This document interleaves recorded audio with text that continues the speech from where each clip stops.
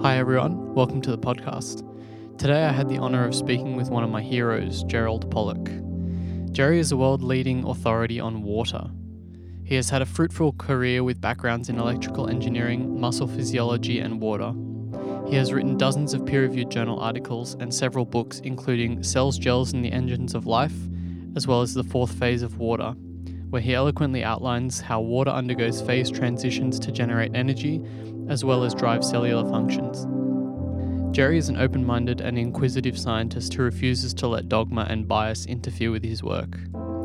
I had an amazing time getting to talk to him today about many interesting topics like cellular energy, rethinking basic biological principles, weather, as well as discussing their implications.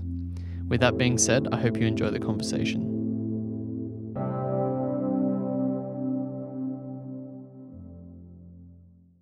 Thanks for coming on today, Jerry. I can't tell you how much I appreciate it. I guess I just wanted to get a little bit of a background on your career and how you ended up studying water of all things, and maybe if you could give a little bit of information about what you're currently studying, that would be awesome. So you've got three questions there. Which one should I answer? Let's get a background on your career. I'd love to know where it all started. It started when I was studying electrical engineering as an undergraduate student. And I then went to graduate school at the University of Pennsylvania in Philadelphia. And by some coincidence, had nothing to do with my interest now, the chair of the department and other faculty members in the department had interest in water. And for me, it was so boring that I couldn't wait to get away from any of the lectures. They were talking about bound water, that is water that's bound to macromolecules and such. And I couldn't understand why that might be important, nor could some of the other students there. There weren't too many who were really enthusiastic about the subject, and that's not how I got started. I was doing my graduate work in the area of muscle contraction, and I started my career at the University of Washington in Seattle, studying muscles. I was really curious how muscles work at the molecular level. I was in that field exclusively, pretty much for a period of 2 decades, maybe 2.5 decades. It was incredibly interesting for me. I thought we made important contributions. Few people had any interest in listening to what we had to say. And I came to realize after a while, it was not that what we said was wrong or insignificant by any means, but it was just it's kind of the way science was, that if there was a prevailing theory, which there was, and still is, and the theory is put forth by someone who is important, significant, and the person was Sir Andrew Huxley, member of the famous Huxley family, Nobel laureate, president of Royal Society, master of Trinity College, Cambridge. You know, when he walked into the room, it was as though God walked in. It was a hush. And if you're in the field of muscle contraction, trying to figure out how the proteins interact with one another to generate force and motion, and you've got two choices. One is to follow the leader, that is Sir Andrew Huxley, and the other is to find yourself interested in some alternative views, of which there were actually quite a few, because the theory has so many problems. And so most of the people were perfectly happy being anointed by Sir Andrew Huxley and such, and not so interested in finding out about an alternative point of view. I'd gone so far as to have written a book on muscle contraction, published in 1990, in which I explained why I saw the evidence as in total, absolute disagreement with the prevailing theory, which still prevails, by the way, changed very little in the past 60 or 70 years and accepted by almost everybody. That was my goal. And the book, I noticed when I visited my colleagues, was on practically every shelf, but nobody read it because nobody was really interested in seeking. Well, I like seeking truth, but maybe that's a bit of a harsh statement because I think many scientists feel that they are pursuing truth. But it didn't get anywhere, and it's not why I left the field at all, because I was enjoying myself. There were lots of students in the lab. It was an exciting place, and my students were getting jobs in different laboratories. But one day, by some coincidence, by some quirk, a fellow was coming to work in my laboratory from Hungary. I picked him up at the airport with his wife, including lost baggage. And we started chatting in the car, and he was telling me, he said, Jerry, this was a guy who was senior to me in terms of age. He said, there's a guy who passed away a couple of years ago in Hungary. And there's a symposium to honor him, a famous biophysicist, and you should go. And why should I go? Well, there were two subjects that interested this guy. One was muscle contraction, and his ideas differ from the mainstream ideas, and you could be there to represent the field of muscle contraction. And there's also, his other field was water. And there's a guy there, a pretty famous guy, his name is Gilbert Ling, and he's going to be there to represent water. So I thought, okay, what do I have to lose? A nice trip to Hungary. It turns out that my family origin generations ago was actually in that region of Eastern Europe. So it was another reason to go and visit. And I'd heard of Gilbert Ling before because he was pointed out to me. He had been working in Philadelphia where I was studying. And I remember sitting at a dinner table once. It was a banquet.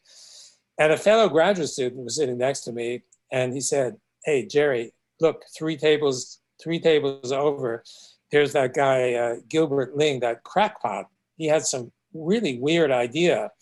He has some really weird idea that the water inside the cell is nothing like this kind of water that's sitting here. He said, this guy thinks that the molecules are all lined up and organized, kind of like soldiers at attention. He's a weird guy. And it was way out of any context at all. And I remember it to this day because it's rare that somebody will be sitting next to you and will point out several tables away about a guy who was kind of thought of as weird. And as I said, it happened that my department had some interest in water, and so there was a kind of connection there. But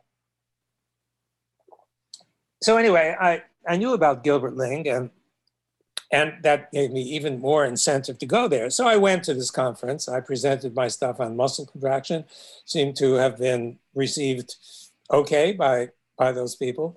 And then Gilbert Ling presented his work, and it was not just his work that was presented, but also the work of a dozen other people who'd come to the conference to present their work in support of Gilbert Ling. And I met those two, and I came away terribly impressed. I saw that Gilbert Ling had cogent arguments to present in terms of his point of view. And I saw that the evidence that was presented by others fit very nicely into his point of view. And so we kind of all became friends a bit. And I came back to Seattle. I'm scratching my head and thinking, my goodness, I'm in the field of muscle contraction and nobody ever mentions water. But water, 2/3 of every muscle is water by volume. But if you do it by molecular count, as you know, I see your smile on your face. It's people don't know this, but if you start counting the number of molecules, more than 99 out of 100 of them are water molecules because they're really small. And to fit in, to make up that 2/3 volume, you need a lot of them. So, and I'm thinking, this is really weird because the people in the field, including Sir Andrew Huxley and pretty much everybody else in the field, they presume that water is just not there, that the muscle proteins are acting in an environment that's pretty much like a vacuum. The water molecule, 99 out of 100 molecules don't do anything. They just sit there like the bath water that you sit in if you're taking a bath. They just surround you, but they don't really do anything. It's not quite true in the bathtub, but it's a different story. And it occurred to me that's really strange. It shouldn't be the case. How does nature put 99 out of 100 molecules there simply to do nothing? A bit of a touch of arrogance in that point of view, that water, and even I myself had been thinking of water, not thinking of muscle, not in terms of water, but this really created an awakening.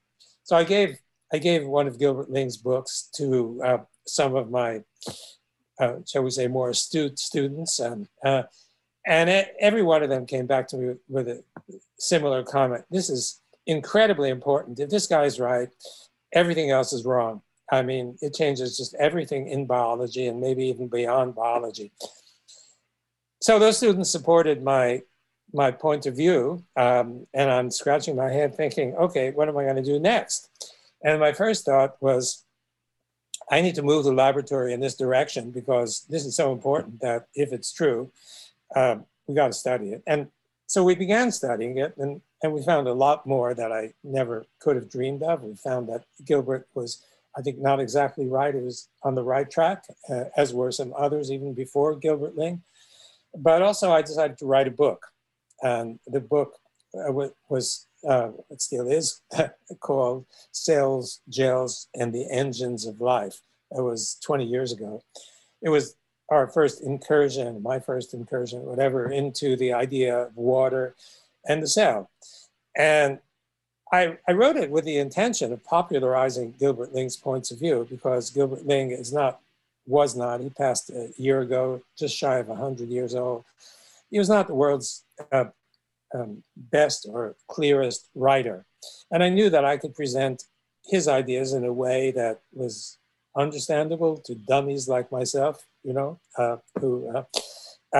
because Gilbert Ling stuff is very difficult to penetrate.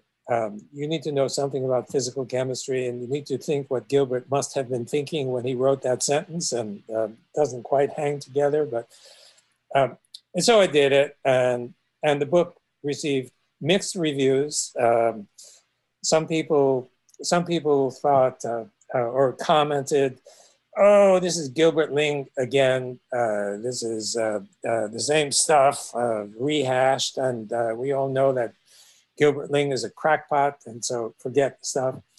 To at the other end of the spectrum, comments like from famous cell biologist from Harvard University. It must be right if he's from Harvard University, right? So, and he wrote, this is a 305-page preface to the future of cell biology. That one I liked, and so. Yeah, and so that's basically how it all started. And immediately, I was so curious to begin studying water and studying the ideas of Gilbert Ling and on from there. And that's when we started. And that was about 20 years ago. We started in my laboratory doing experiments, expropriating the money that was given to me by the National Institutes of Health to study muscle, and we used it surreptitiously to study water. And that's how it all began. So it's a long response to a short question. No, I love it. I love it. You just mentioned cells, gels, and the engines of life.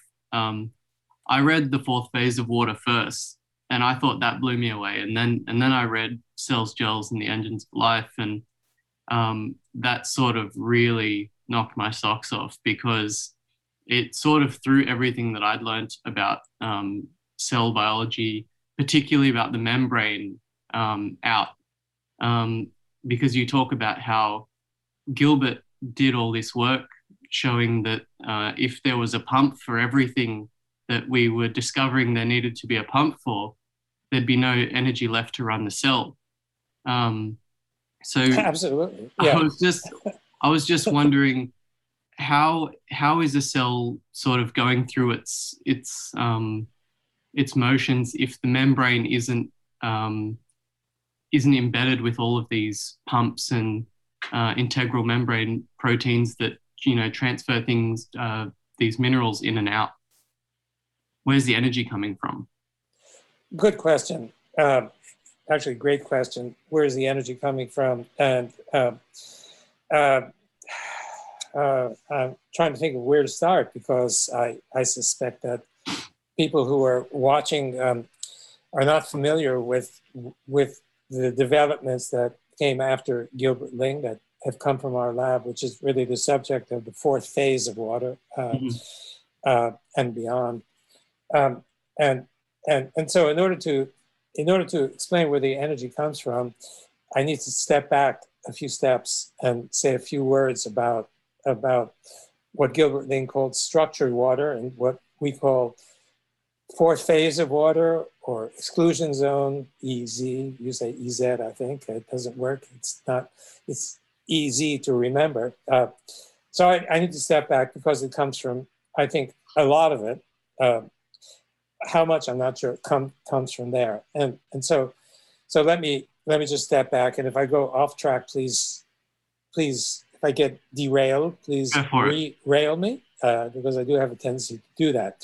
Okay, so we found that when water meets, if you take a container of water and you put a blob of material in the water, let's say a gel, something like ordinary gel in dessert, for example, and you put it in, what happens is that the water molecules that are adjacent to the surface of the gel, the first molecular layer, when it meets the surface of the gel, it undergoes a radical transformation from individual water molecules that are bouncing around a fierce number of times each femtosecond.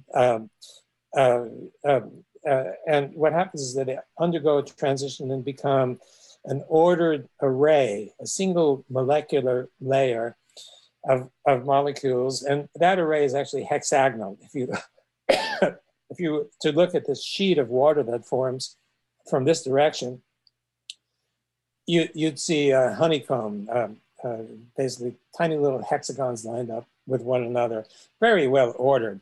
And then what happens is this ordered array of hexagons serves as the nucleation site for the next layer of water forming hexagons, and the next and the next. So what happens is that these layers build one by one, starting at the surface and creating this special different kind of water, which we refer to as the fourth phase water, or we sometimes refer to it as I said, exclusion zone, because as it builds, it's a pure crystal. And crystals, as they build, they push out everything else that had originally been in the water, because otherwise it wouldn't be pure. It's like a glacial moraine. At the bottom of the glacier, you find all the junk that's been pushed out as the ice forms. And this is not so different from that. It's not ice, but it behaves in somewhat the same way. The consistency is more like as a gel-like or highly viscous, maybe something like honey. So anyway, so you've got this layer that grows, and it turns out if you look at the structure of this, it's not H2O anymore. It's actually H3O2 if you count the number of hydrogens and oxygens that are in it. And it turns out through measurements, this is not conjecture, we actually measured, we found that typically this zone, exclusion zone, EZ, fourth phase, has negative charge. And the region beyond has equal and opposite charge, positive charge. So you have something that's like a battery, negative charge in first region, in the easy region, fourth phase region, and positive charge. That's a battery. Now, batteries contain energy. In order to build this battery to start with, I need to mention, you need to put energy in, just like your cell phone. If you forget to plug it in at night, battery is not going to be charged, your phone won't work. I don't have to worry about that because I have no cell phone. So it's no problem for me, but it's a problem for you.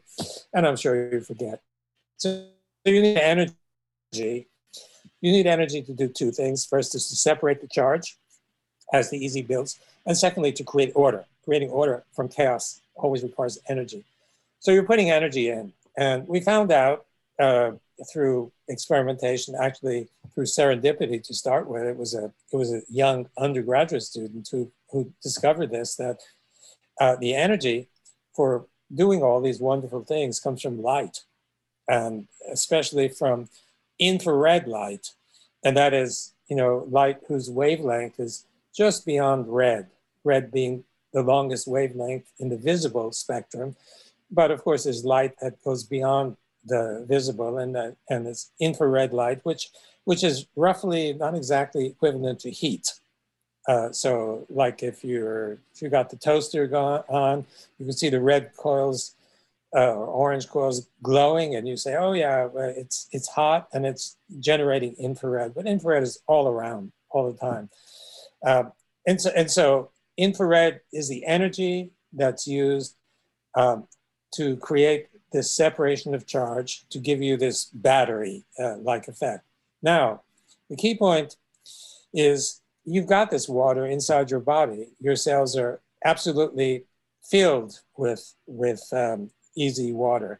That is the kind of water that fills your cells. And, we discovered that through various pieces of experimentation and work by others. And so your cells are negatively charged, and that negative charge comes from the fact that your cells are filled with easy water, which has negative charge. It's a very simple kind of relationship, and but your listeners might not know that the usual explanation for that does have to do with the pumps and the channels, the putative pumps and channels in the membrane. I say putative because it's not so clear that they really do what they're supposed to be doing. It's not just the pumps, but it's the channels as well. And so if that is not the reason why the cell has net negative charge, then there must be another reason. And the simplest reason is, it's almost like kindergarten sort of reasoning. The cell is filled with easy water. Easy water has negative charge, and therefore the cell is negative. So that negative charge carries energy. You imagine a cell, and it's filled with all those negative charges, and they repel each other. They want to get away from each other, and that the tendency to want to move away is potential energy, the potential to do work. Or looking at it another way, you've got negative charge inside, positive charge outside. It's kind of like a battery, and that battery is capable of doing work. So it's a long roundabout way of saying, answering your question. And your question was, where does the energy come from to run your body and my body? And at least some of it, I believe, comes from electrical energy, which comes from the easy or fourth phase water. And this is elaborated in the other book that you mentioned called The Fourth Phase of Water, which seems to have become rather popular.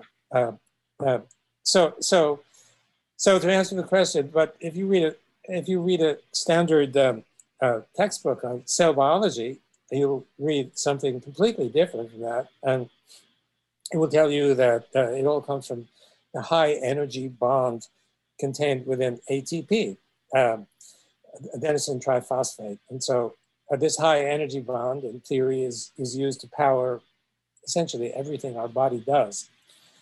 There's one little problem with that remains unresolved, and it's one that Gilbert Ling talks about talked about in his various books. And I think his website still exists, gilbertling.org.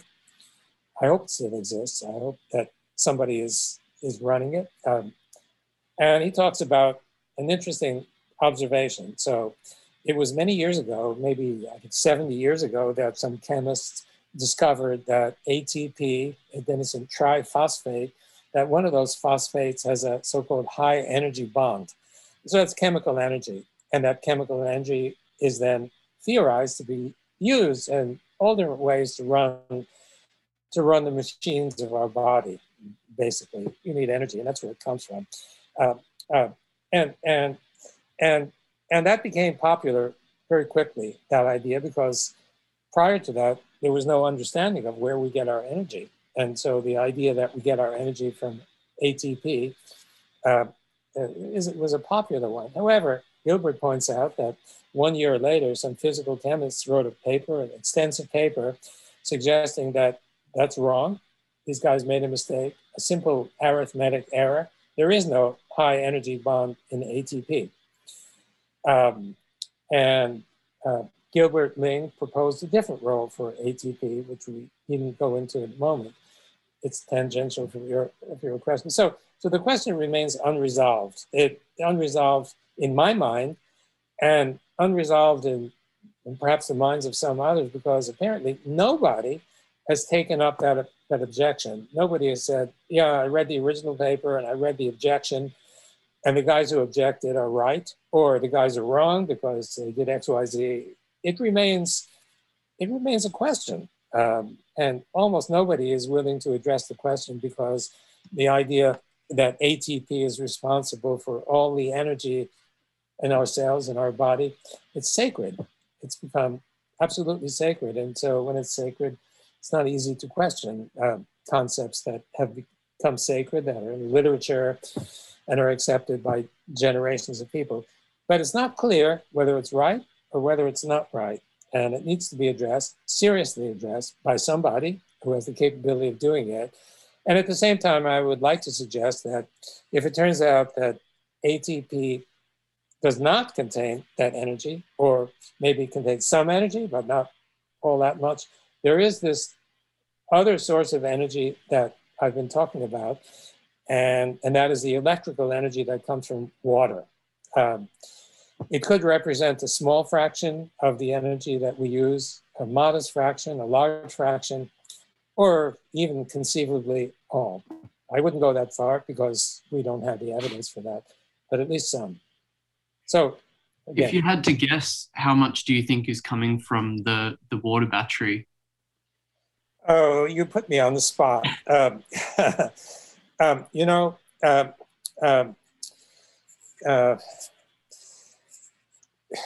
Usually, let me put it this way. You're familiar with Occam's razor, the principle? Yeah. You got two ideas. And the simplest one is the one that's likely to be valid. You might say there's a corollary to it, and that is usually there's one mechanism, not two mechanisms. And usually it's the simpler one. I think the electrical one is so simple. All it involves is the breakup of a water molecule into plus and minus, and they self-organize in this way, and they use the energy ultimately from the sun. This is simple.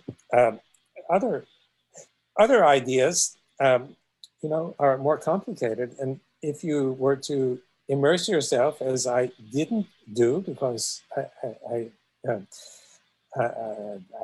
it was too complicated, into a course in biochemistry where they talk about metabolism and where you get your energy, I was advised to not take that course as a student. Actually, it was a young faculty member. I was just sitting in a course taught by a well-known professor who was very clear, and I sat in on the first part that dealt with proteins and such, and it was interesting. And I was advised to not sit in the second part. It was about biochemistry and energetics, and it was so complicated that basically it's a memorization of numerous steps in a very complicated process that's not completely understood. So you take a choice. If you have to choose one, which would you choose? Well, Occam's razor would lead me to go in the direction of the electrical energy from water. It's really simple. Of course, it's just a conjecture on my part. I have no evidence that that's the case, but you embarrass me by forcing me to take a position. So there you go. Oh, well, As any good interviewer would do. I appreciate. I really like in the book you do a out on a limb meter. Yes, out on a limb. That's great. Yeah, well, there are some ideas presented in the book that are, maybe a little bit less certain than others, and there's no better way than to admit that, I'm not sure about this one, but it's an idea to throw out, and people can consider it if they like, and otherwise not. So I'm sticking with this. I've got 3 books coming, and that's another story, and I will continue to use those icons, out on the limb icons, courtesy of my son, who is a professional artist, who is, anybody who even thumbs through the 4th Phase book will see that. He's really gifted, but, he's so busy remodeling his house right now that it's difficult to get him to finish what I've been preparing. So, please. Before we move on from ATP, I just wanted to get your opinion on, clearly it's at least associated with energy production. Do you think that the high negative charge on the phosphate group is sort of a nucleating site for this EZ water? Yes, I do. Yeah. Okay. Yes, absolutely. You're really well read in all of this stuff, and you obviously think a lot. And the idea actually came from Gilbert Ling, who what he referred to it as a cardinal adsorbent.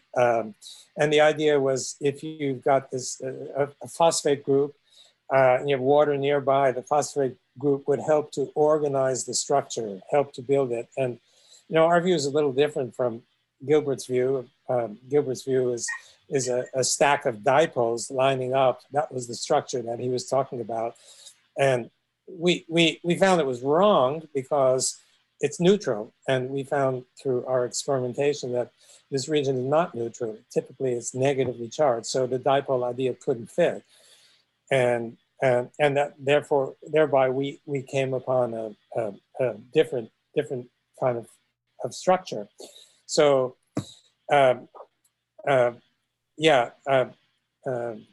sorry, I'm going astray. What was your original question on that? I just wanted to know what you thought ATP's role was. Oh, yeah. Yeah. And so it's something like Gilbert's idea, where you've got a phosphate and the structure builds from the phosphate. We also have evidence that the structure builds from phosphate groups, from sulfate groups, from typically if you have, for example, a protein with those charge groups on there, EZ water will grow very readily, or gel. It doesn't matter. If you have those groups on there, then the EZ water will grow, just as Gilbert Ling suggested that the dipoles will grow. So yeah, I think that Gilbert was correct, and that those are, as he says, cardinal adsorbent sites, absorbing water. But actually, I think sites of buildup of EZ water, that's where it all starts. Yeah. So, okay. Well, I guess the burning question is drinking EZ water the best thing to do? And if so, how will I know whether I'm drinking water that's being structured? And one thing I wanted to know is if you've got a cup, is the water that's touching the surface of the cup nucleating, and then what's happening as you drink it? Oh, you asked 5 questions at the same time. I'm sorry. Answer one. I don't.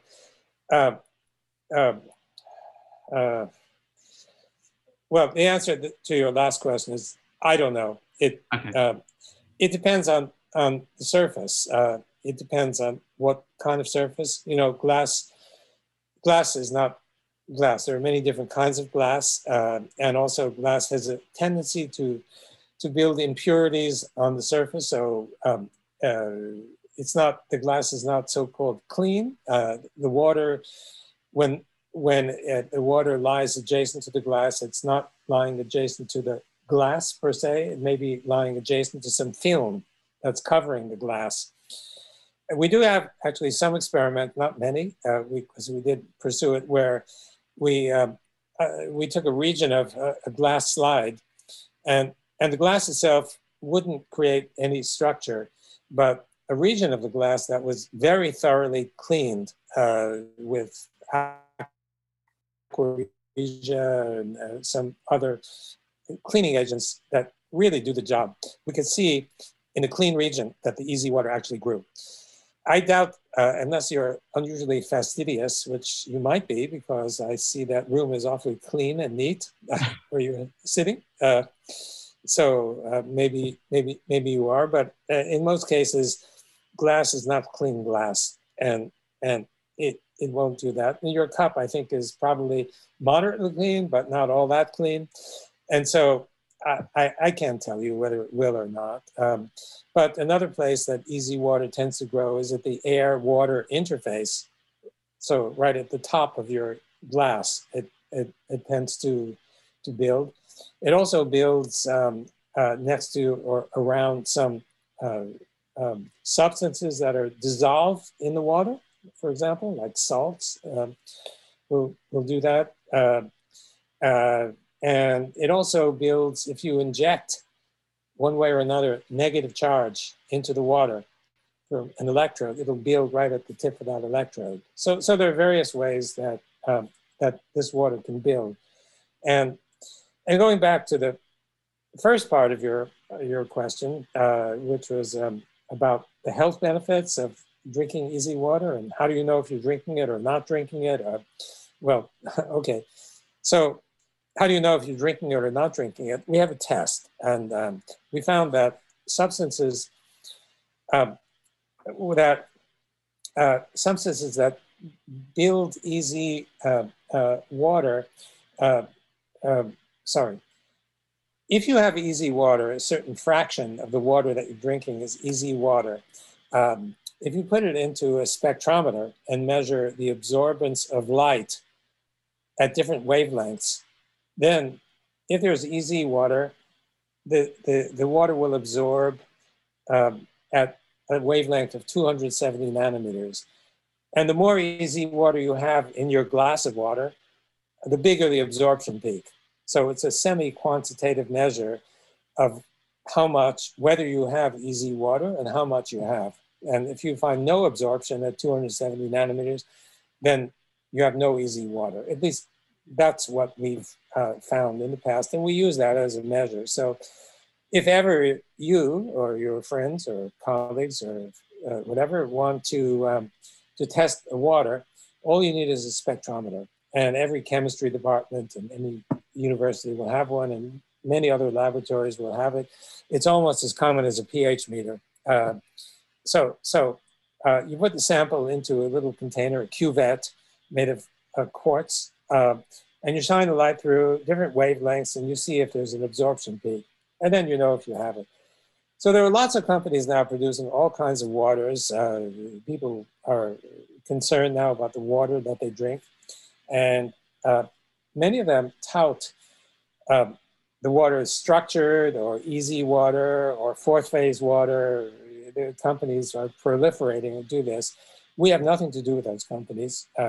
They just like the idea of EZ water. They've, I guess, become convinced that EZ water is good for health, and for a general reason that is sort of almost obvious. If your cells are filled with EZ water, ordinarily you want to make sure they're filled with EZ water. Otherwise, your cells are not going to be functioning the way they're supposed to function if they don't have a full complement of EZ water. So anything that you can do, or I can do, you do it better than I do it, I think. Anything you can do to make sure that your cells are filled with EZ water should be good for health.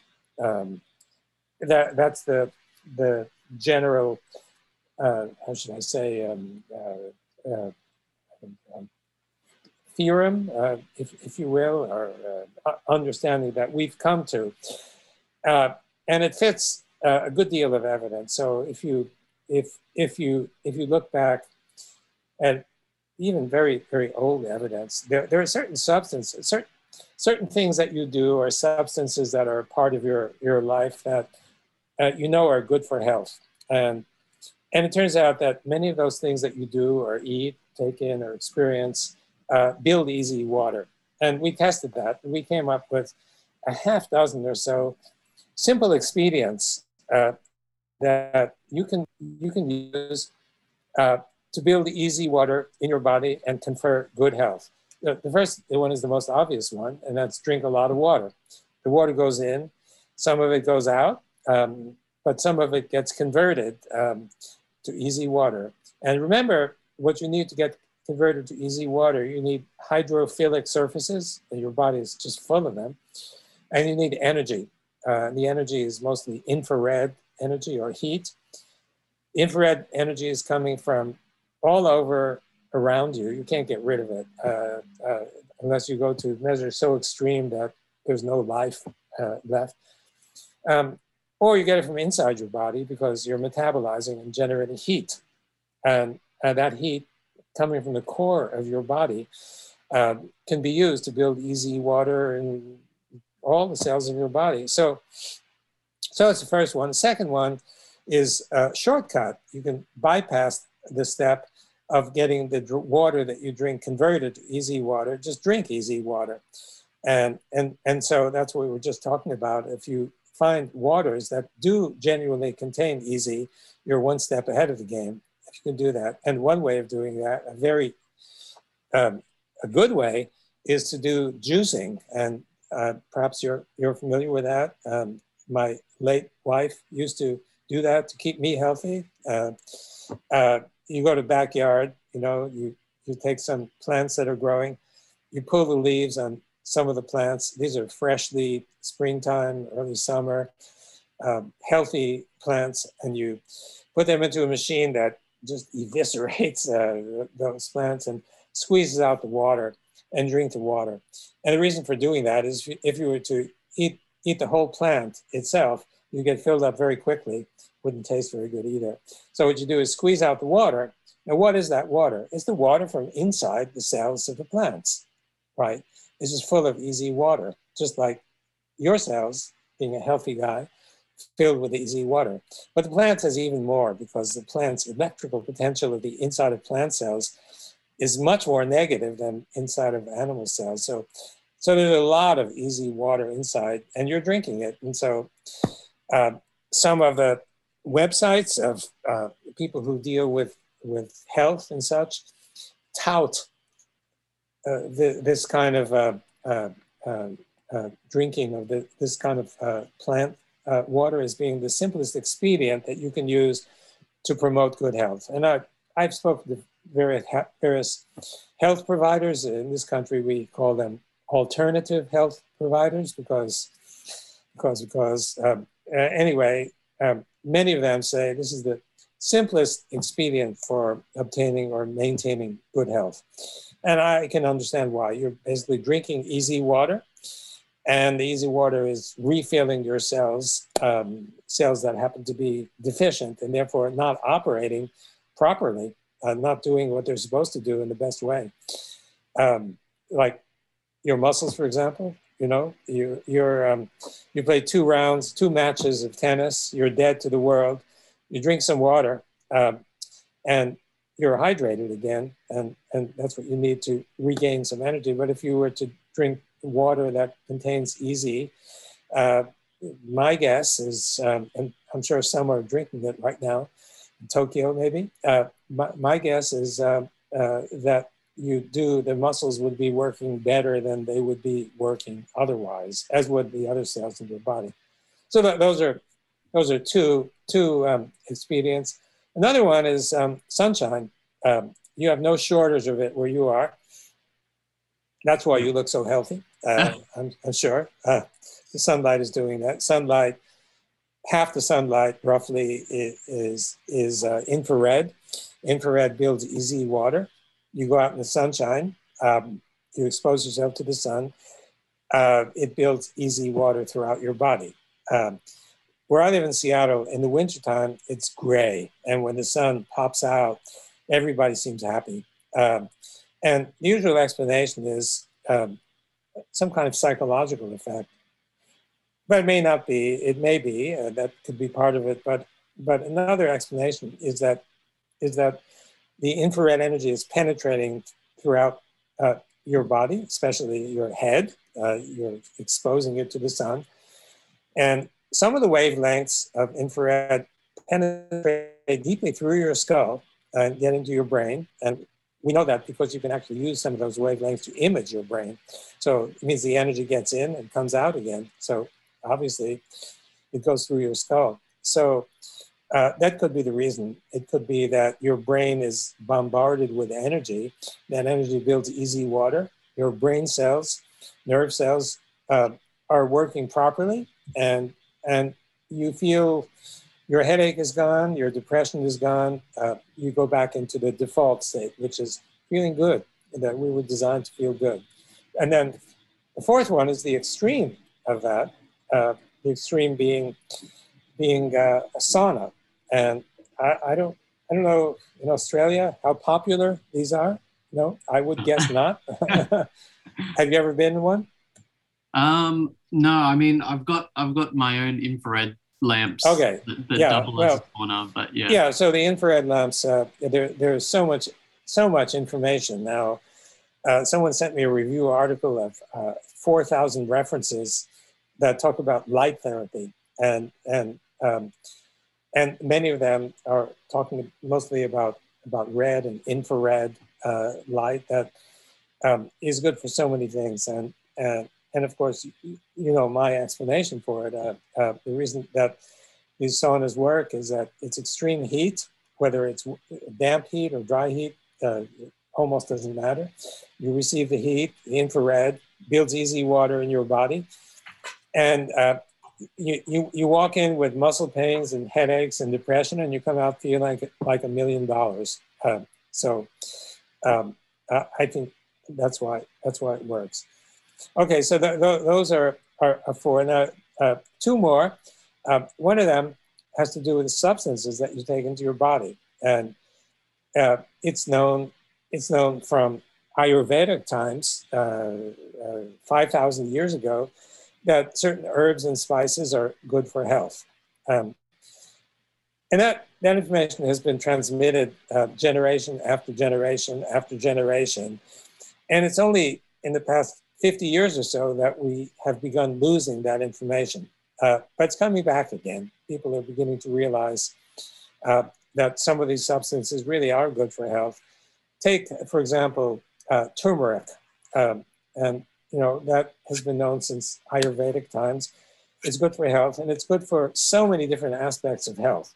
So when you think about it, again, going back to Occam's razor and the idea of simplicity, you could think that, well, if it's true that really that turmeric is so good for your health, either it has 30 different receptors throughout your body that receive turmeric and do something to the particular cell that those receptors are attached, or there's one mechanism that's operative throughout your body, 30 different places. Of course, the second one is simpler than the first, and if there's any substance that you can think of that's everywhere, it's water. So we got the idea, is it possible that the reason why turmeric and other substances I mentioned is so good for your health that when you eat it, it builds easy water? So we did experiments on that. We added turmeric to our usual system of building easy water next to a gel or next to some polymers and such. We just added, of course, in measured amounts of turmeric, and we found that at the same concentration that you might have in your body after eating food containing turmeric builds easy water. And so we found it's not just turmeric. We tried basil as well. So-called holy basil, same same result. We tried aspirin, which is a natural substance coming from the bark of the willow tree. Same thing.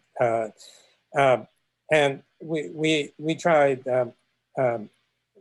6 or 7 different substances. We published it, and every one of the substances that is touted as being good for health, they all showed buildup of EZ water. So it makes sense to me, and I think to some other people, that these substances, again, known for thousands of years, but modern medicine prefers pharmaceuticals, makes good money for the pharmaceutical companies. Everybody's happy, except for the side effects that sometimes include death.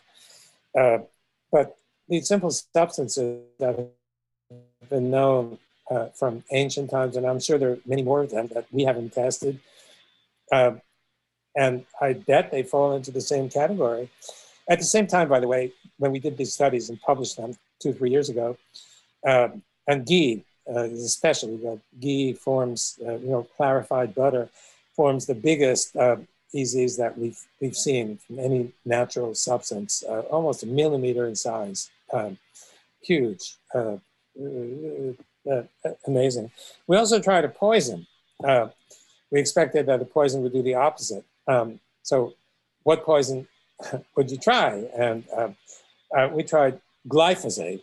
Now, you know about glyphosate, but your listeners, this is the stuff in Roundup. I don't know what it's called in Australia. It might have a different called Roundup, yeah. A Roundup, yeah. And so the plants that you're growing are modified, so they're not sensitive to Roundup. You spray the Roundup. It kills the weeds all around the plant. And since your plant, your corn or whatever you're growing, is no longer sensitive to this weed killer, it grows just fine. But the weeds get killed, and then you eat this food. But you're eating not only the food, but you're eating the Roundup, or the glyphosate, the main substance. And since you've had Stephanie Seneff being interviewed, she's probably world's expert on that subject.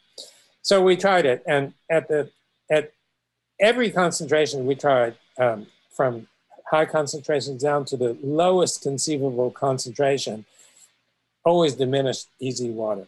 And so, at least for that particular poison, weed killer poison, right? It's expected, based on the results of our experiments, to diminish the amount of EZ water in our body. And if I might go on there, and a conjecture is that other poisons might act in a similar way.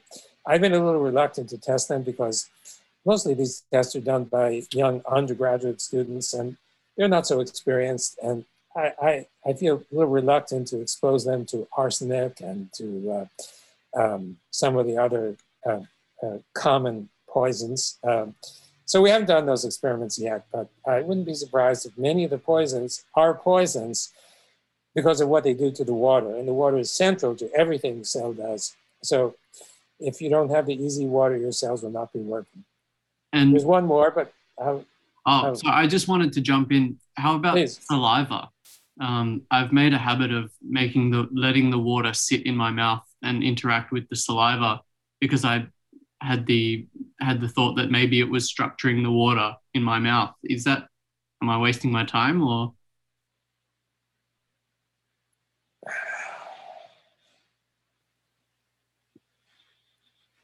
Well, I don't know the answer to that. It's a really good question. I just thought because saliva is full of enzymes and proteins that maybe that would be a great nucleating place for the EZ water. So I've never thought to really structure it before I drink it. I try and structure it in my mouth and then swallow it. Do you think that's conceivable? Well, you look awfully healthy to me, and so I'd say, well, think about it for a moment. So many of the homeopathic preparations that you take, you put under your tongue, hold them there, whether liquid or solid form, and the idea is it gets into your system in a better way, or more effectively. But another interpretation could be exactly the one you're talking about, that that the aqueous solution of saliva are probably already structured to a large extent itself, because it has this slimy feel to it and viscous feel to it, which is what we expect of easy water.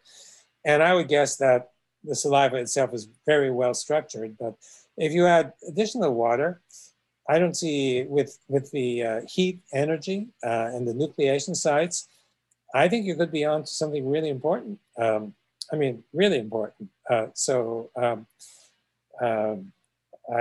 guess I might put my out on the limb meter there, but I wouldn't stick my neck out too far on that one.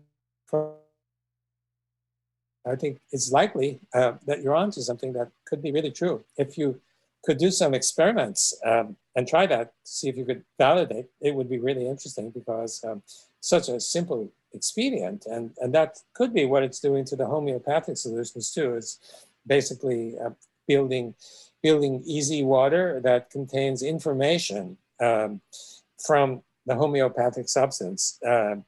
We haven't talked about that, and I don't know if you're interested in talking about that, but we can if you are. Well, yeah, since we're going down that path, I wanted to ask you about some things you talked about before about intentions, and you've had people focus their positive energy into a vial of water, and it changes the structure. Can you? Am I onto? Well, yeah, you're onto something that may turn out, I think, to be a frontier area in science in the future. Right now, it's considered to be a fringe area, or an area replete with idiocy and crackpotism. But I think there's something real that's going on there, and that I guess it all started with the work of Masaru Emoto, whose work you probably know of. I'm not sure how many of your listeners do. He was a spiritualist, not a scientist, and nothing he did was scientific. So many people object to the kind of results that I'm going to mention, and for good reason, because their results need to be repeated using more scientific approaches. But I think they may be onto something that's really important there. And they found that if they took a beaker of water and put intention to it, positive intention, meaning I love you, or thinking positive thoughts, and they freeze the water, the crystals that form are beautiful crystals. And if they're thinking the opposite, and oh, the world out there is just nasty and ugly, and I hate it, and I hate you, and I hate everything around me, freeze the water, you get ugly crystals. And the problem is they would freeze 50 little petri dishes filled with one kind of water and 50 dishes with the other, and pick out the ones that showed what they wanted to show most clearly. It doesn't mean the others didn't show it, but they picked the ones that showed it. And so they have gotten a reputation as, this as being unscientific, but this has been repeated by so many people with actually similar results, and other groups using slightly different methodologies, but getting also similar results. And so there's really good reason to think there's something to it. But it goes beyond that. I mean, this is the concept is the water contains information, subtle energies coming from you, coming from what you're thinking or feeling. And it could be that the two of us are communicating in that way through subtle energies. Someone may walk into your room and start chatting with you, but there's more than just, you receive information beyond just what the person is saying, right? There's a kind of feeling that you get about the person who's there, a kind of subtle feeling. And you may sense something from that feeling, and you're picking up that information somehow, and nobody understands how. But experiments have been done by various people that demonstrate that there's a kind of energy not well understood, that's emanating from that visitor to you. And it comes from the water. The water, and I think it comes from the easy water, because easy water is like a crystal. And crystals store information, just like crystals of silicon that are in your laptop computer or your cell phone. They store information.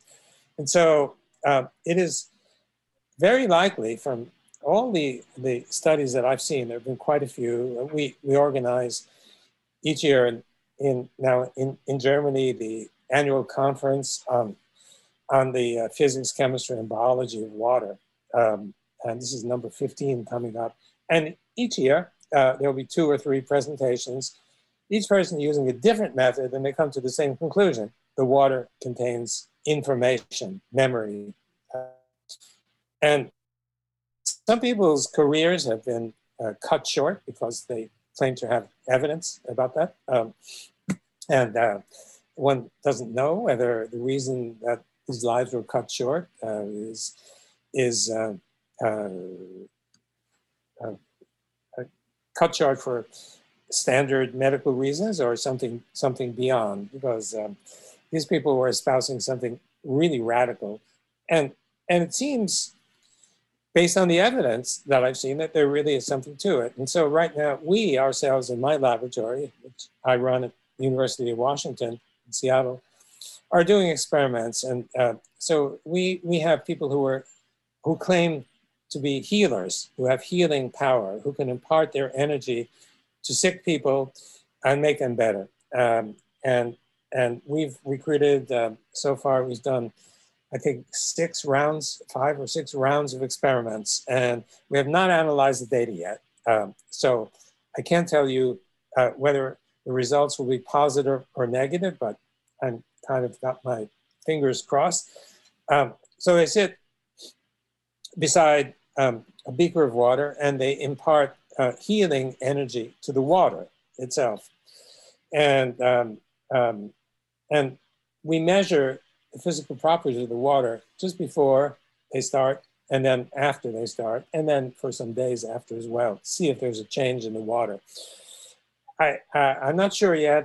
There are some hints that there are some changes, and if so, not sure yet, we will have then positive evidence that healers have some capacity through subtle energies to change the structure. We're measuring all kinds of 5 different methods to measure the structure of the water, that some aspect of structure is changed. So I don't know if it's true or not, but we'll be, and next on the agenda is healers who do remote healing, who claim to have powers, be able to do exactly the same thing, but from 5,000 kilometers away. It seems preposterous. How, you can't imagine such a thing, but yet there are many reports that this works. And I've got to admit that I have a Chinese healer who's working with me right now, who I'm in Seattle, he's in Toronto. He's a famous healer, and I wrenched my back because I lifted some heavy laundry from the clothing dryer, and I did it the wrong way. And if you've ever had back pain, they, on a scale of 10 to 1, where 10 is the highest, they can be 11. It's really, really painful. So they've been working with me on an almost daily basis, and my pain is, now it's gone, and they're still sort of doing final touches. So we, in the future, want to test healers such as Master Sha, who's doing this, and his colleagues, who often will heal mass groups of 5,000 people or 7,000 people in one shot, claiming actually it works better with many people. So at any rate, those experiments have not started, but we're interested enough to pursue those experiments, because if it's true, it's so interesting. It goes beyond anything that we know about physics and chemistry right now, because all of the energies that we know about, they diminish with distance as 1 over the distance squared, sometimes in certain situations, 1 over the distance cubed. And so you go a certain distance and the energy is so much diminished that there's practically nothing there. And so if you sent from Australia to me in Seattle, no way. But there have been experiments, published experiments, demonstrating that healers or focusing intention from 10,000 miles distant can have an impact. So yes, I think that the idea that water can store information or have memory is a cogent idea that has experimental basis and also theoretical basis. Theoretical because easy water is pretty much like computer memory in that the atoms are regularly organized and they can take on different states, just like transistors can be on or off. The oxygens can have up to 5 different states, -2, -1, 0, +1, +2. So all of this is as exciting as you can imagine, at least for me. Yeah, well, I mean, the implications, if you're right, are so huge because, you know, we're about 70% water by weight. And if you can change what that water is doing just by, you know, loving someone, that's pretty huge. Isn't it? Yeah. I feel the same as you do. You know, the evidence is not entirely in, but it's very promising. And more people are getting interested in so-called consciousness and how this works. And if you're, I don't know if you've ever had Rupert Sheldrake on one of your programs, but he's the master of all this. We must have been connected because I was just about to ask you about Rupert's work with using vibrations with water. I know he's been studying water recently. What do you think about his work with using vibrations and how might that translate to music? Like, we listen to music and we get huge emotional reactions from music. Could it be acting through water?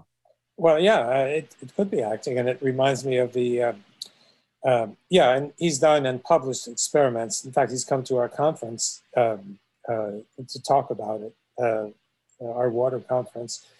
And if you think about, for example, do you know about the Tibetan bowls? What are they called? Yeah, I do. What's the critical word that I'm missing? Tibetan.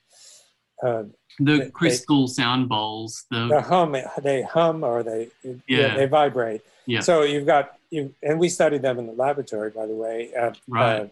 Somewhat. So you've got a fairly large, thin bowl, and you fill it with water, and you start rubbing the edge, either with your finger or the wet finger, which I've done personally, or with some instrument or such, and it begins humming. And the humming gets louder and louder. It's almost like chanting, and it's known, depending on the frequency. Various people who are healers of sorts use various size and shape, thickness of bowls to produce different frequencies, which are said to have a good impact, positive impact on health. And the one thing that I remember more than the impact on health was what happens after about 30 seconds. And I found this so astonishing. It was at a museum where they had one of these bowls in Germany, and someone took me to the museum. It was a charming little place, and they had one of these bowls filled with water. And I was there with my late wife, and we both had a chance to do it. And so you wet your finger, you start rubbing, and as you start rubbing around, the sound gets louder and louder, and suddenly the water starts dancing, and you have little droplets from that run from this bowl of water upward. It's like upside down rain. The droplets go up and then they come back down again. And as long as you do this, they keep doing it. So that interested us more at the time than the healing properties. And we came upon some theoretical reasons why that might happen, which I won't bore you with, but it's sort of like a champagne glass where the bubbles come from single points. I don't know if you've ever seen that. The people who make the champagne glasses, they create asperities at certain places, and the bubbles all form at those asperities, and they go right up, and you ask yourself, how is that possible? There are bubbles coming from nowhere else. but they all come from those single unique points, one after another after another. And the same thing in the bowl we found, in the Tibetan singing bowl, I think they're called. So yes, sound is important. And actually, the Emoto people began using sounds. They were exposing water to music. And if it was John Lennon, they froze the water and the crystals were beautiful. And if it was, well, you can imagine certain kinds of rock music, it was not as beautiful as, yeah. So yeah, sound, absolutely. And just one more point with regard to sound is growth. And it, again, probably has something to do with the water. I was in China and I was listening to a scientific presentation by a group of young scientists, and they also were interested in sound, the effect of sound on plant growth. They went into the forest. They chose two regions that were similar in all ways that, you know, they could imagine it. And one group of plants, they had a speaker and they played music, and the other one, it was silent. The one with the music grew much taller than without the music. So something is going on. You brought up the issue of sound, and I think sound energy, somehow the energy is impacting the water, and more experiments have yet to be done. But the water seems to be a wonderful receptor of information of all sorts, from light information to sound information to subtle energy kind of information that nobody understands yet. Yeah, cool. Keeping with that sort of vibe, you mentioned you didn't have a phone. I wanted to talk about EMF's impact on water and the impacts that will have on human health. We did, well, first of all, first I must mention the book by Arthur Firstenberg called The Invisible Rainbow. You've read it. Yeah. Yeah. The guy is, I don't know how he's had the patience to put together an enormous amount of evidence that electromagnetic energy in general has negative impact on our health, going back more than 100 years, correlating new advances in electrical, mostly communications, power lines and such, with pandemics that occurred just as they came out. I couldn't believe all the information I was reading. Yeah. And so I, I had heard from many sources about cell phones and the dangers that the kind of energy that's used in cell phones might pose. And we were curious about the effects on that might be mediated through water. And we did experiments, and the experiments have just been submitted for publication probably a few days ago by, hopefully he submitted it, an undergraduate student who's now returned to Korea. And we found, so we have a little chamber in which we have some material surface and water, and the EZ grows, and we could look at and measure the size of the EZ because the EZ excludes particulate matter, and we put particulate matter, little spheres, in the chamber, and you can see that they're missing from this region. And we exposed this to a router from a cell phone, and we found in the experiments that the size of the EZ, when we turned on the router, it was diminished by something like 15%, 15 to 20%. Of course, we can't know for sure whether the same happens in the body, but if the same happens in the body, then it's not cool because we need easy water in our cells. And so, so you think about Ted Kennedy with cell phone next to his ear all the time and getting brain cancer. There's not necessarily a linkage, but it's hard to avoid thinking of that kind of linkage. So I think this is important, and And so many of my colleagues have been talking about 5G now. I'm not sure if you've got it yet in Sydney. You're probably ahead of us. We've got it here, and the wavelengths that are used are the same wavelengths that have been used in the past as weapons. And so, raises some question about the safety that's involved. And I have a bunch of colleagues who are actively involved in that. I'm not myself, who have been reporting that this is as great a danger, or greater than many of the other environmental factors that are impairing our health. I hope they're wrong, because this is coming on really strong, but judging from the results that we obtained in the laboratory with ordinary Wi-Fi, not 5G, could be a problem. So did I deviate from responding to your question? Yeah, well, on target? One of the things I really wanted to ask you, you did a great presentation about weather and water's role in weather and how we don't particularly understand it yet. It got me thinking, if electromagnetic radiation is affecting the structure in water, could the continuing rising level of this electromagnetic soup that we're living in be affecting weather patterns? I mean, we know that HAARP has been used for years to affect the weather. Do you think some of the extreme weather events we're getting could be caused by the huge amount of electromagnetic radiation that's sort of bathing the Earth right now?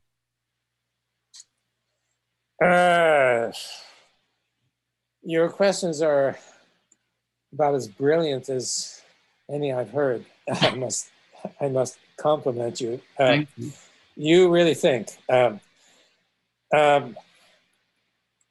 It's difficult for me to respond to that because I haven't thought about it, but there is easy water up there, no doubt, in the clouds. So many interesting features of clouds and weather that we don't understand, and I'm hoping to contribute something to helping to bring some understanding. But it makes sense that it could easily that could easily be the case if the clouds. Forgive me for thinking out loud. The clouds consist of little droplets. The droplets 40, 50, 60 micrometers in size, sometimes much bigger. But this is typical. And we found, it's in the 4th phase of Waterbrook, that these little droplets contain EZ shells. So there's plenty of EZ in every cloud that you can think of. It's the reason why clouds have negative charge, and why they're up there, because they're repelled from the negative Earth, so they float. A lot of people never even gave it a second thought to why clouds, which are built of water, should be hanging up there. You drop water from a pitcher and it goes right down. It doesn't stay up there, but cloud stays up there. So if you were to bombard the cloud with electromagnetic energy of the right kind, if that kind disrupted EZ water, or enhanced EZ water, but particularly disrupted it, I could imagine it could have a distinct impact on the weather. Pardon me, I'd have to think through how it might work and the consequences, but I think you may be onto something that's really important. But I guess I need to say even more important, maybe not more important than that, but equally important is understanding how weather really works. And there's no coherent theory about how weather works. You just can't find it.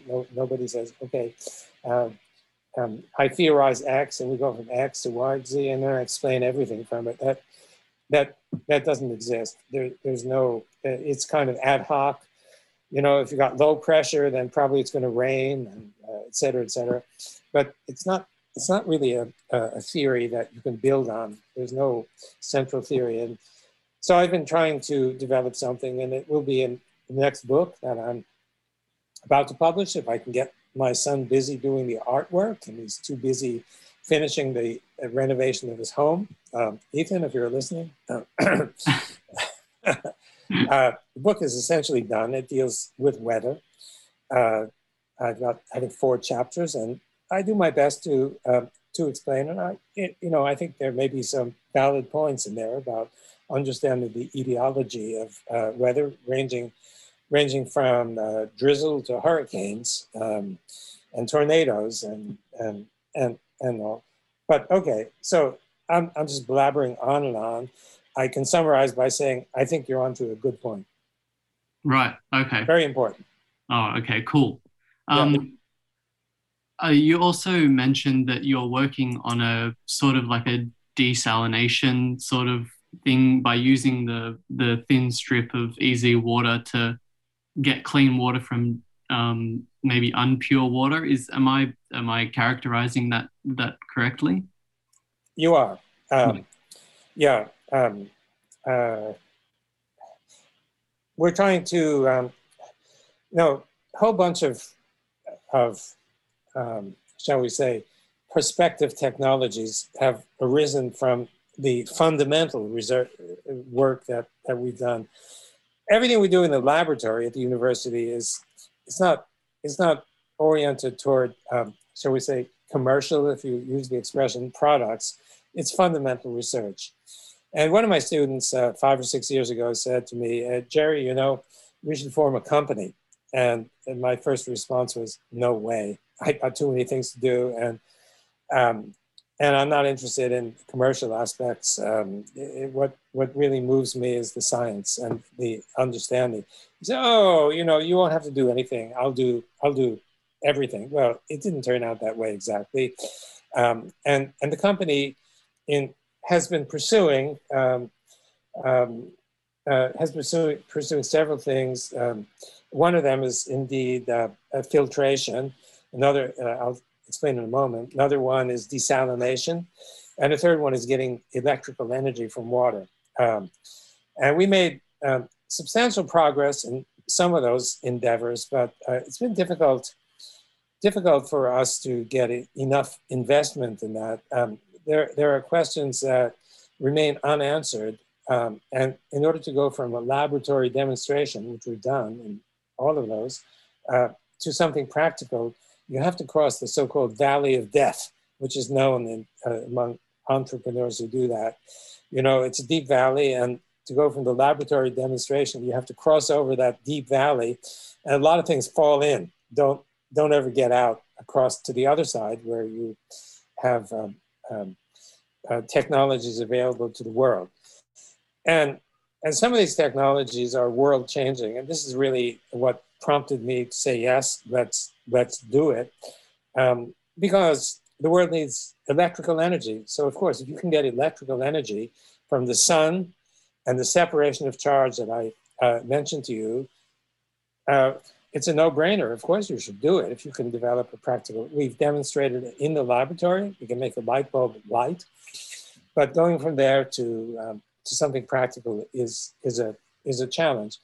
Also, we spent a lot of time on filtration, and we found that the results were often very good. We could filter out pretty much anything that you could imagine. The principle is really simple because water comes in, and that water gets converted to EZ, and it gets converted to EZ. It pushes out all the junk that you want to get out of the water, and then you collect that, and that water should be not just pure, but actually it's EZ water that is coming out, which is good for health. So it has every benefit.